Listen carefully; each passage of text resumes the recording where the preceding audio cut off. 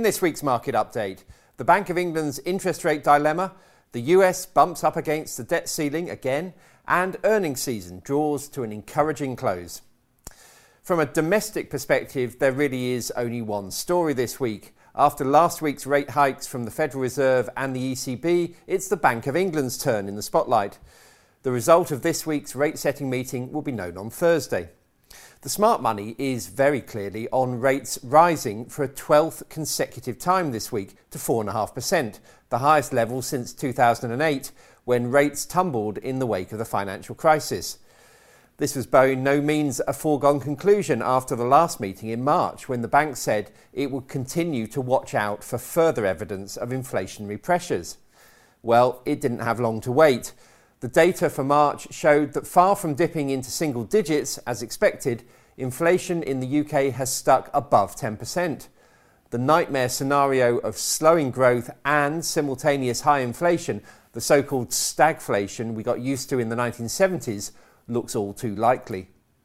In reality, the Bank of England is caught on the horns of a dilemma, because while inflation is stubbornly high today, the expectation remains that the headline rate will indeed fall away sharply this year on the back of lower energy prices.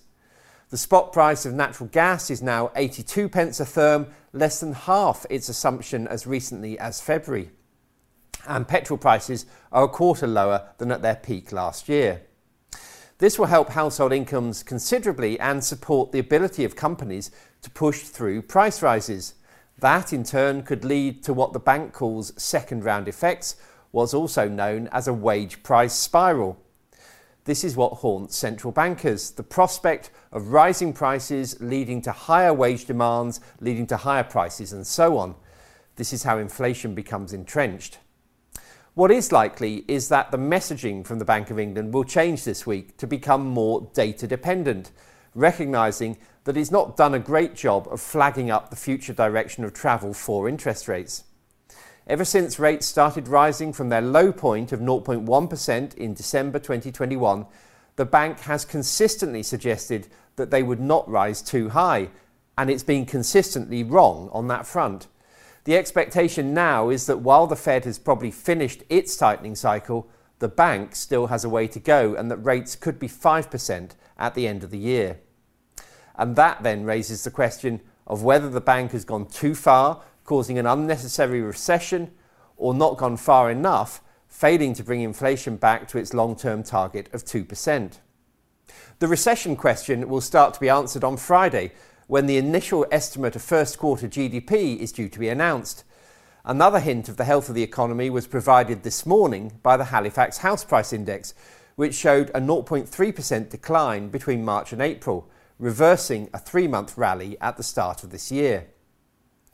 Important as the Bank of England's decision is for us here in the UK, it's less so when looking at the markets from a global perspective. On that broader canvas, the message from the first 4 months is more positive, a combination of hopes for a peak in the US interest rate cycle and better than expected earnings from the now largely completed first quarter earnings season. With earnings now around 85% done, roughly 4 in 5 companies have beaten expectations by a pretty satisfactory 7% or so. The expected high single digits fall in earnings in the first 3 months of the year now looks like being more of a flat performance and sets the year up to be less negative overall than feared. In other words, if interest rates do peak now and start to come down, and if earnings trend sideways, then the hoped-for soft landing may really be achievable.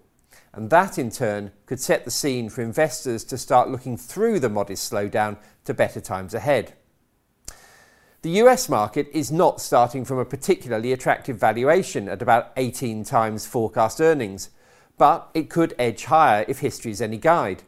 And other markets, notably Europe, the UK, Japan and emerging markets, are considerably cheaper and could therefore be the major beneficiaries of the Fed's apparently deft handling of its tightening cycle. In part, that story is already playing out in stock market movements year to date. In the first 4 months of the year, the S&P 500 rose by around 9%, but it was easily beaten by the 15% gain for European shares. In large part, this is being driven by relative earnings. Europe lagged the pandemic recovery, held back by last year's invasion of Ukraine, but it's catching up now, and where earnings go, the stock market tends to follow. Another interesting feature of the first 4 months of the year has been the outperformance of gold. In some ways, this has been unexpected because gold should not do well in an environment of rising interest rates, which makes alternative investments like bonds more attractive.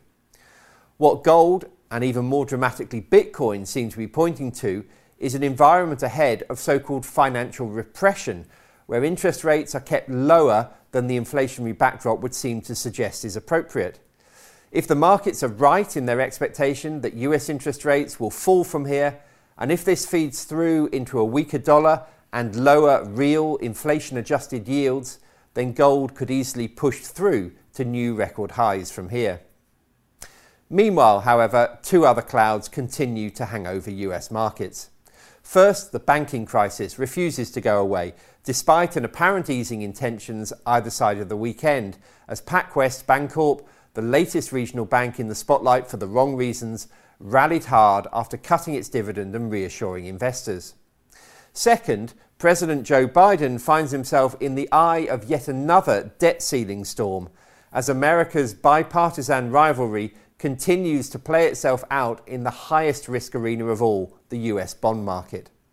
Janet Yellen, the Treasury Secretary, has warned that the US could be unable to pay its bills as soon as the 1st of June, unless Congress votes to raise the US's debt ceiling.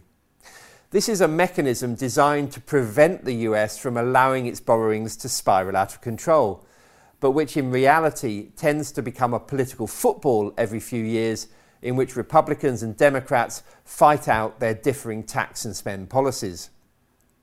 The fact is that it's extremely unlikely that the US would default on its bonds, but US treasuries underpin pretty much the whole global financial system, so just the threat of a default is enough to spook investors. Please note that the value of investments and the income from them can go down as well as up, so you may get back less than you invest. Investors should note that the views expressed may no longer be current and may have already been acted upon. This information is not a personal recommendation for any particular investment. If you are unsure about the suitability of an investment, you should speak to one of Fidelity's advisors or an authorised financial advisor of your choice. Overseas investments will be affected by movements in currency exchange rates, and investments in emerging markets can be more volatile than other more developed markets. Reference to the specific securities should not be construed as a recommendation to buy or sell these securities and is included for the purposes of illustration only. Tax treatment depends on individual circumstances, and all tax rules may change in the future. Withdrawals from a pension product may not be possible until you reach age 55, 57 from 2028. This podcast may not be reproduced or circulated without prior permission. No statements or representations made in this podcast are legally binding on Fidelity or the recipient.